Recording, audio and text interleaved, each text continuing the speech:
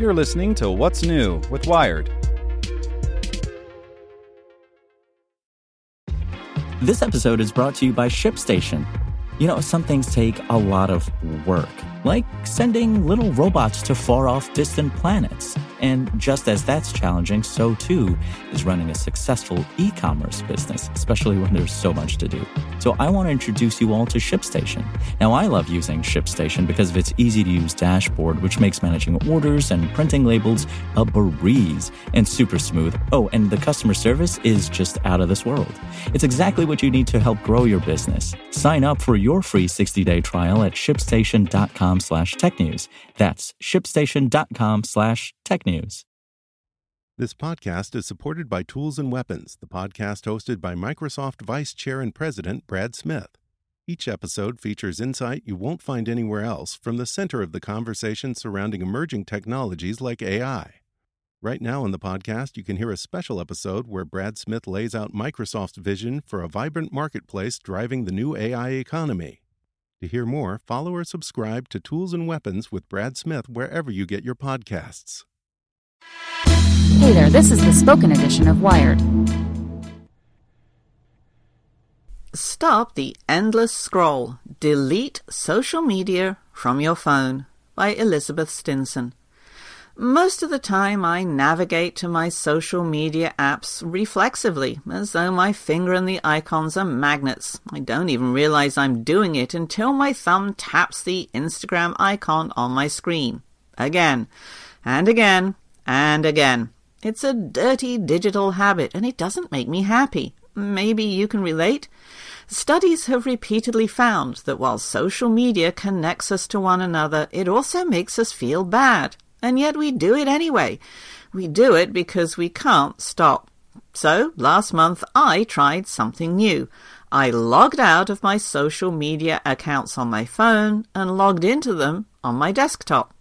I set myself a goal to only engage with Facebook, Twitter, and Instagram on my laptop or work computer, hopefully offloading my biggest time suck to devices that I'm only around for part of the day. And you know what? It's actually sort of working.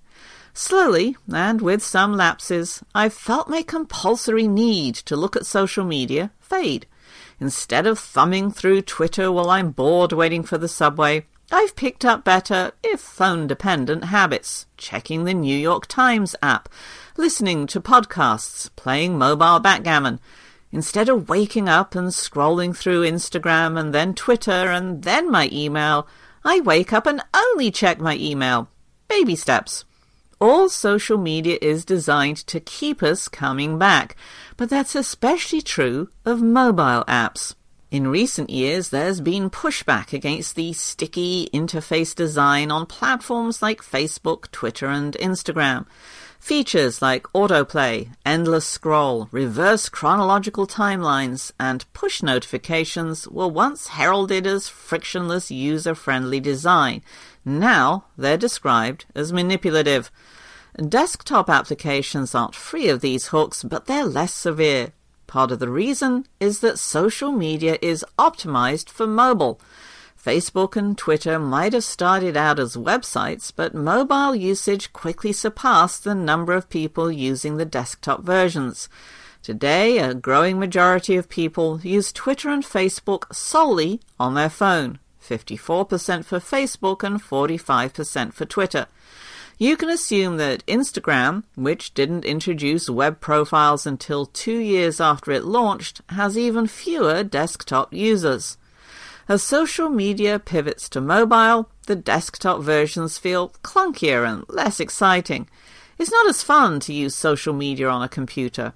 And that's a good thing, says Adam Alter, a professor at NYU Stern School of Business and author of the book Irresistible, which charts the rise of addictive technology. The feed doesn't progress quite as neatly as when you're using a very simple finger swipe gesture, he says.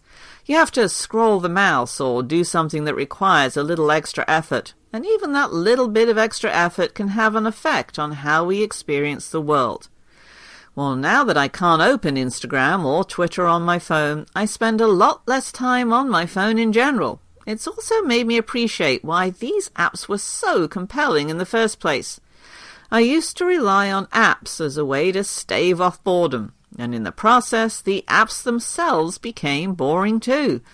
Now, I feel like I'm catching up on something I actually want to read.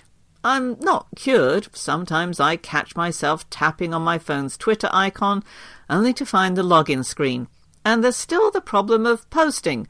Good luck making an Instagram story on your laptop. But the point of my experiment isn't to abolish social media, it's to better understand why I'm using it in the first place.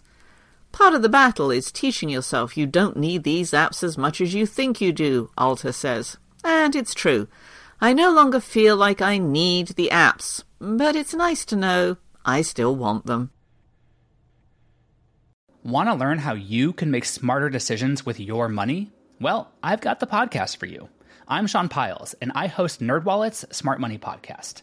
Our show features our team of nerds, personal finance experts in credit cards, banking, investing, and more. And they'll help you make the most of your money while cutting through the clutter and misinformation in today's world of personal finance. You'll get clarity on strategies to help you build your wealth, invest wisely, shop for financial products, and plan for major life events. Listen to NerdWallet's Smart Money Podcast wherever you get your podcasts.